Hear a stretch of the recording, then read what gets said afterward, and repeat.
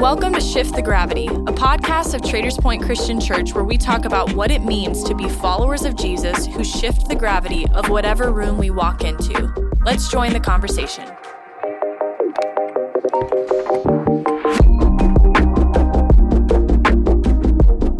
Well, hey guys, we want to welcome you to the very first episode of the Revisited podcast. There you go. Shift the Gravity is what we're calling it. My name is Aaron. For those of you that are outside of Indianapolis or outside of maybe our church family, I've served as the lead pastor here at Traders Point for the last 14 years.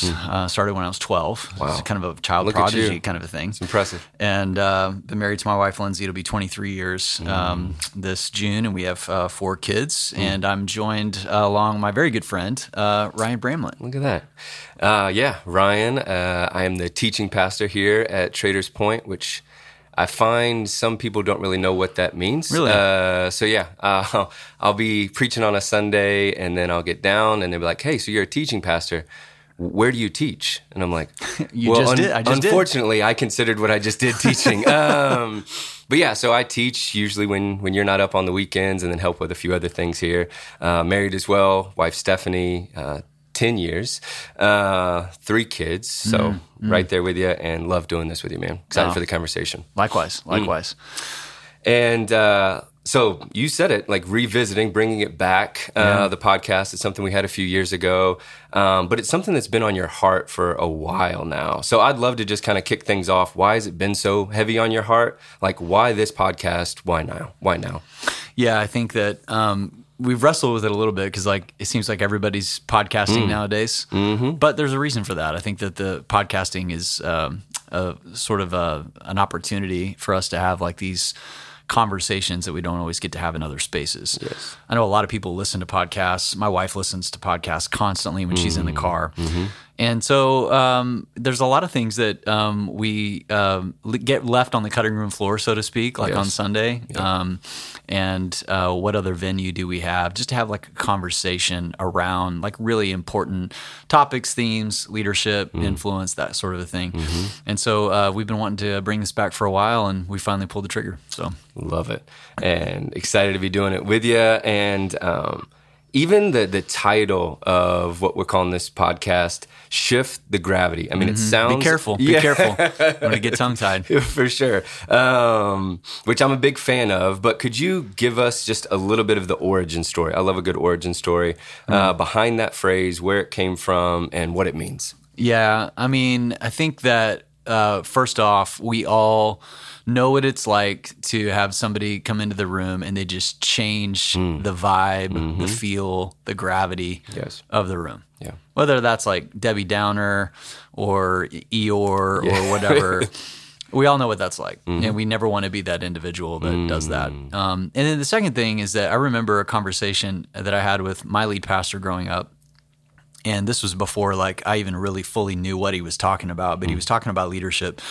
And he said one of the most important things that a leader needs to keep in mind is that in any setting that they're in, specifically like a gathering of people or a meeting, he said you need to understand when to be the sun, when to be the moon, and when to be the earth. Wow.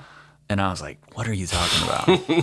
And it was this idea of like in some settings, you're the sun, meaning like, you know, all eyes are on you.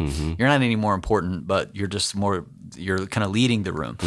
And then in some settings, you're the earth, some settings, you're the moon. But it's all about like gravity. And one of the things that I've found is we're all leaders in some setting, but in any leadership setting, you got to recognize how you change the gravity of the room that you're in. And I think just being conscious of that, being aware of it. Several years ago at a Catalyst conference, I remember Andy Stanley giving a talk that was really pivotal, where he just said, at some point in your life in leadership, it may not be years from now, but at some point, you'll realize you're the most important person in the room. And he goes, even if that just means that you've been the one around the longest. And he said, what you choose to do with your leadership in that matters most. And so he's like, Jesus was the most important person in the room, and he washed his disciples' feet. And so it's this idea of, how do I want to change the room? How do I want to make people around me better? So that's where the idea kind of bubbled up from as we talked about this. Love that. And I love just the broad strokes of leadership, that what you talk about it. Because I think a lot of times that word can be, maybe that's for those people or for the CEO, but the way you talk about it, of shifting the gravity of influence, that's something we all have from, whether you stay at home, whether that's whatever job you have, there's a moment when you step into that room where you can shift the gravity, where you can share your influence to either make the room better or possibly worse, like like an Eeyore or a Debbie Downer. But no, that's so good, man. And when this was kind of like a big phrase that really kind of pushed us out this year in 2022 of a charge. And when you talked about shifting the gravity, you kind of had 3 lines that you went with it, of like, if we want to be people that shift the gravity, we need to gravitate to his word, gravitate to his presence, and gravitate to the need. And I was just hoping that maybe you could just kind of unpack each one of those. And what does that look like in our lives? So just gravitate to his word. What does that look like? Well, there's a narrative that we're all paying attention to, or a narrative that's developing in our minds all the time. And really what the Bible is it is a narrative. I had a friend of mine recently expressed to me that she said, I really feel like the Bible is one epic love letter from God to mankind. And I thought that was an incredible way of putting it. It's a narrative. Yeah. And I think we need to read it that way. And so regardless of whatever it is we're exposing ourselves to, that is shaping our thoughts, our neural pathways, ultimately our heart and our behavior. So when we talk about like going to God's word, a lot of people can have all kinds of baggage with that. Like it can be used in extreme legalistic ways. Like, I've got to read the Bible every day to be a good little Christian. Yep. And what it's about is about paying attention to the narrative that God wants to speak into your head and heart. So everything that he wants us to know about him, his nature, us, our origins, what went wrong, how he feels, how he's redeeming, is all found in that book. And so we need to expose ourselves to it on a daily basis. Just it's like nutrition for the soul. And that will impact the way we show up in any setting. And I can always tell it in my life. I'm sure you can as well in yours. If I begin to drift away from that, something else fills that void, some other content, some other narrative. Yeah, no, that's so good. Yeah, because when you're in Scripture, it's you hearing God's voice. And with that comes a confidence, a humble confidence, but a confidence to believe that, you are made in his image, you are on a mission. And I've noticed that if I start my day maybe in other places where the narrative is very different, maybe it's more negative or it's telling me who I'm not, then that'll shape my day as well. So I agree 100% on gravitating to his word does change the environments we walk into. The second one you said was gravitate to his presence. You unpack that a little bit? Well, I think that we all need to realize that we are containers. So we are meant to contain something. And so it's either the Holy Spirit or evil spirits. That's it. Yeah. I mean, it's like God created us to contain his spirit. And if we don't allow the Holy Spirit, his presence in our life to contain us, to fill us, evil spirits will. And I don't know what else to say to that.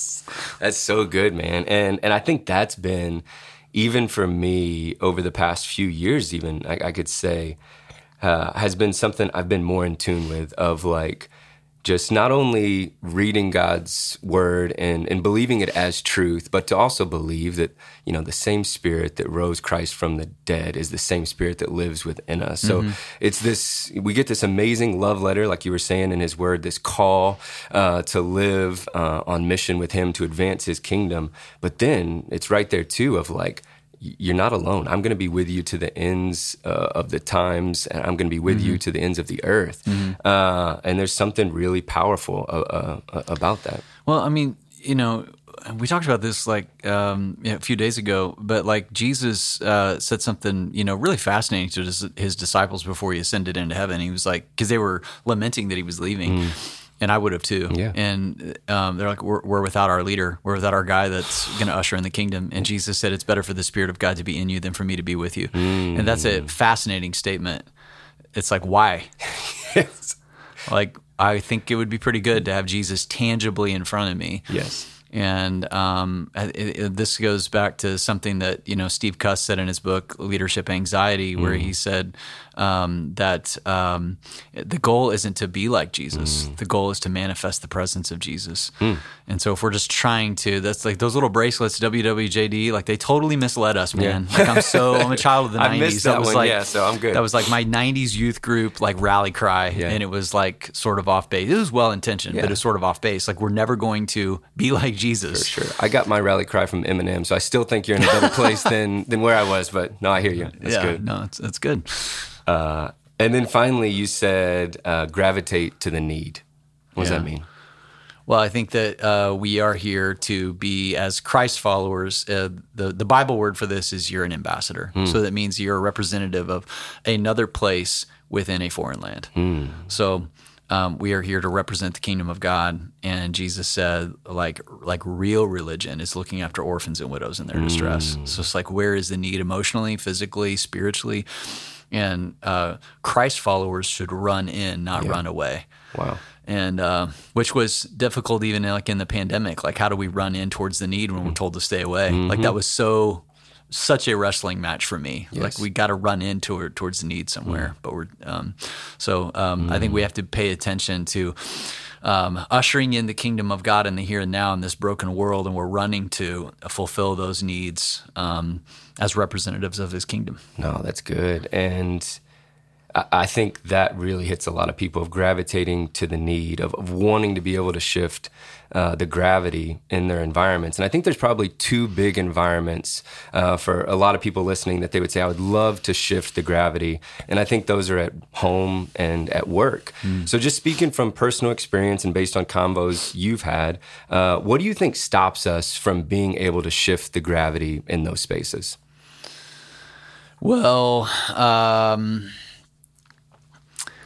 the brokenness of people, yours and mine. For sure. So it's like in the work environment, it's like recognizing that we are a collected bag of past experiences. We bring baggage from our past and project it into the present. Emotional health and intelligence is so crucial, I think, to all of this. And, we lean in pretty hard on our staff with that. Yeah.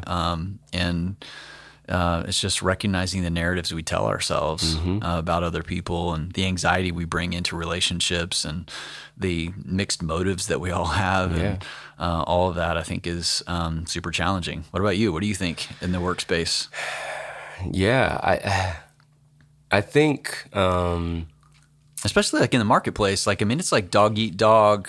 It's all about like climbing the corporate ladder, getting what's mine, the hustle, all that kind of stuff. But even in like a church setting, a ministry setting, like we're not here to make a profit, but there's still other ways that we posture and position ourselves. And we have a tendency as human beings, we either want people to be like heroes or villains. Yeah. And it's kind of like that tangible line that's in the middle. It's like you're either a hero or you're a villain, and it's so toxic. I think, to our working relationships when we do that, because there's really good things in all of us and good fruit, so to speak, and then there's bad motives and brokenness and growth edges and the whole thing. No, and I think you're spot on. I think that's one of the things that stops people, even in the series we've been doing of like what we were talking about before, of like one of the weeks was, is there ever a time to judge? And that idea of why we are afraid. Which you preached, by the way, and crushed it. Oh, stop. With your new hairdo. Okay. So keep going a little bit more. I'm like, I'm going to try to pull that off maybe someday. I don't know. I think you should. The braids. No. But with that. No, seriously, like somebody told me, I hadn't seen it yet. And somebody was like, hey, Ryan like shaved his head and he has braids. And I was like, you're joking. It's like, really? And I had to get on, and it actually looked a lot better. It looked a lot better than I thought. In your mind, in my mind's eye. A view, and then you saw it wasn't. Yeah, I went straight to villain right away. That's great to know where I sit. No, but I think that's that idea of why we're afraid of speaking truth a lot of times, or speaking into someone's life, is that question on the other end of like, who am I to judge? And I would say that's the same one here of like, who am I to shift the gravity? Who am I to pretend like I could be even a hero or someone that can influence in the right, because we see all the things of how we've messed up in the past or how it didn't work out, or, hey, I don't want to make any waves. I just want to do my job, work my hard 40 and then go home. But we leave so much on the table when we do that. So I think there's a confidence there.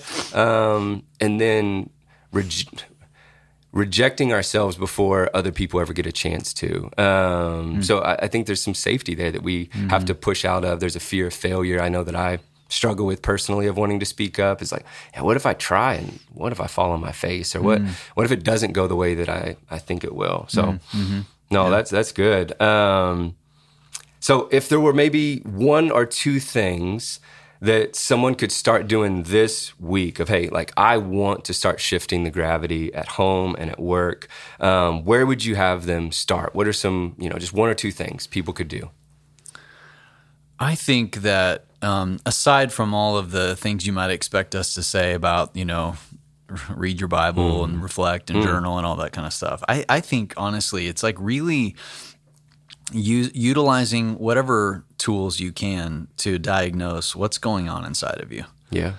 So whatever that is. I mean, all the tools are helpful to an extent. We don't want to make too much of the tools, but like all the personality inventories, the Myers-Briggs, the Enneagram. I'm going to bring his name up again. Steve Cuss talks about some stuff about how you can discern like origins from your family history, all of that stuff. I did an emotional intelligence 360 a few years ago, which was about as enjoyable as staying awake in open heart surgery. Yes. Like that was brutal. Man. And it's basically like learning like what's it like to be on the other side of me and just really laying your weapons of defense down. Yeah. And just really listening to what other people say. Hey, here's what it's like to be on the other side of you. And I think that that's a great place for us to begin to start. Lindsay and I spent a week at a counseling center a few years ago down in Florida. It was like 5 days, and it was like preventative counseling, so to speak. We didn't go down there because we had a problem, but we went down there just to work on our marriage, and then ended up learning we had problems. And it was like, wow, didn't even recognize. It was like the first day, basically the first day, he's just like, hey, tell me your story. And so we spent all day telling him our story. And I was just like, this is amazing. Like we're crushing it. Like we're doing so good. And then about halfway through the next day, we started to get into some like heart issues that were rough. And but I'll never forget what he said. Like, Lindsay and I both, like he was talking about our childhoods and about some of the things that we did to sort of like emotionally protect ourselves as kids. Wow. Like when she was a little girl and I was a little boy, and we didn't know each other. And he said, actually, what you learned to do in coping with some of those things has enabled you guys to be as well-functioning, as effective as you are today. Like the family you have, the church you're leading, the influence you have, all that kind of stuff. He was like, way to go, it worked. You didn't end up as drug addicts, in a ditch somewhere. He's like, however, those things that you used to cope, he said, to preserve yourself individually is hurting your marriage. So because you're doing it to each other. Yeah. He's like, you're avoiding the hard conversations, the emotional stuff. And it was just like a eye-opening thing. And I think that the first place for any of us to begin, we always want to fix the other people or the processes or the systems that we think are messed up. Or we always want to be a boss for a day. You know, it's like if I was in that role or my supervisor or if whatever. And then we get in it and then I don't know how many people we've had on our staff that have gone to like start or lead other churches that have come back and apologized to me. Dang. Yeah. Like, I'm sorry. Like, I thought I knew, I didn't know. Like, I had no idea until I got in this seat. And so I think that instead of looking externally at what can be fixed outside, it's like, what can be fixed in here? That's so good. And what is it that I need to learn and become more aware of? And I think that's been so helpful even for me in my leadership. When I feel like I've got my leadership legs under me, I've got much more to learn and grow in, but I feel like I've got my leadership legs under me way more than I did 5 years or 10 years ago. Yeah. And it all comes down not to learning how systems work, although that's helpful, but learning myself. That is like what's going on in here, and what are some of the things that are really broken that I need to pay attention to and navigate. That's so good, man. And that is such a challenging question, and one that takes a lot of courage to even ask of what's it like on the other side of me. And And, me and my wife do a lot of premarital counseling, which is great, except for it really convicts you of like when you're trying to teach people or explain things to people. And that's one of the questions that kind of comes up of like, what's it like on the other side of me? What are some things that I do that aren't helpful? And I remember having that conversation of like, sometimes you try to bring humor to situations when it's not appropriate. And what I really need you to do is to hear it or to sit with me. And it's just like, that was not a skill I had. I would much rather diffuse it with some humor, say something funny. But yeah, that's such a good question that we can all ask of what's it like to be on the other side of us. Well, man, a great conversation. Just want to say, is there anything else you want to say before we wrap up today? Any opportunity to maybe tease out what's coming in this season? Some conversations we're going to have with some other people? I think it's going to be a lot of fun. I think we're going to try to have some conversations with some special guests. And I don't know that we've got any of those locked in yet, but we'll figure it out. You have lots of friends. I have you. You have other people. So that's not true, yeah. Ryan. That's not true. It should be a good season, lots of good conversation. We want this podcast to really be helpful. We want it to be hopeful. We want this to be the kind of thing that you can like hop in the car, listen to on your commute or as you're running errands that just kind of encourages you and kind of builds into your day. And at the same time, like especially if you're part of our church family, it's maybe a little bit of a pullback on the curtain to recognize that, I don't know, it's such a weird thing. I mean, you have this as well. Like when you have like a whole bunch of people who know you, but you don't know them, it's a very weird kind of isolating, sometimes threatening kind of feeling. Yeah. And so I had a guy that was really upset with me this last week. Imagine that. That's weird. He was upset with me, and first time, and for everything, I guess. And he kind of lit me up like on a DM, and I said, "Hey man, I'm happy to have a conversation with him." Gave him my cell phone number, and I'm not opposed to doing that. Now, you used to be like, "Don't give your cell phone number out," but now it's like, if I don't want somebody to call me, I'll just block them. So I'll give my cell phone number out to anybody really that wants it. And so he called me to like talk about it. And he was just like, he's like, I didn't think that a mega church pastor would even pay attention to the thing. And I go, whoa. I was like, mega church pastor. I was like, my name is Aaron Brockett. I'm a human being. Dang. With mess ups and failures and insecurities and all that stuff. I was like, dude, I'm just a guy. Yeah. And I was like, I'm happy to have a conversation with you. And I think that's one of the things that we want to convey through this podcast is that we're just human beings, and we love God. We love people. We really want to. I believe in the church, and I love equipping people to do what God has called them to do, and to help people reflect the image of God in them. So even like what we've just been talking about, of like people think that, well, I'm not a leader. Who am I? I don't have a voice. I think that's tragic because you've been made in the image of God. You reflect the very image of God, regardless of who you are, regardless of your role, regardless of your age, your gender, your whatever. You are made to reflect part of God's character and image. And we want to try to fan the flame of that through these series of conversations. Some I'm sure will be better than others. Hey. First one, though. As long as you're involved, I think that it'll always be good. I'm here. I'm loving it. And I think that's a perfect way to close down the conversation, drop the mic. But like you said, we can't wait to continue the conversation in our next episode. So be sure to subscribe and join us.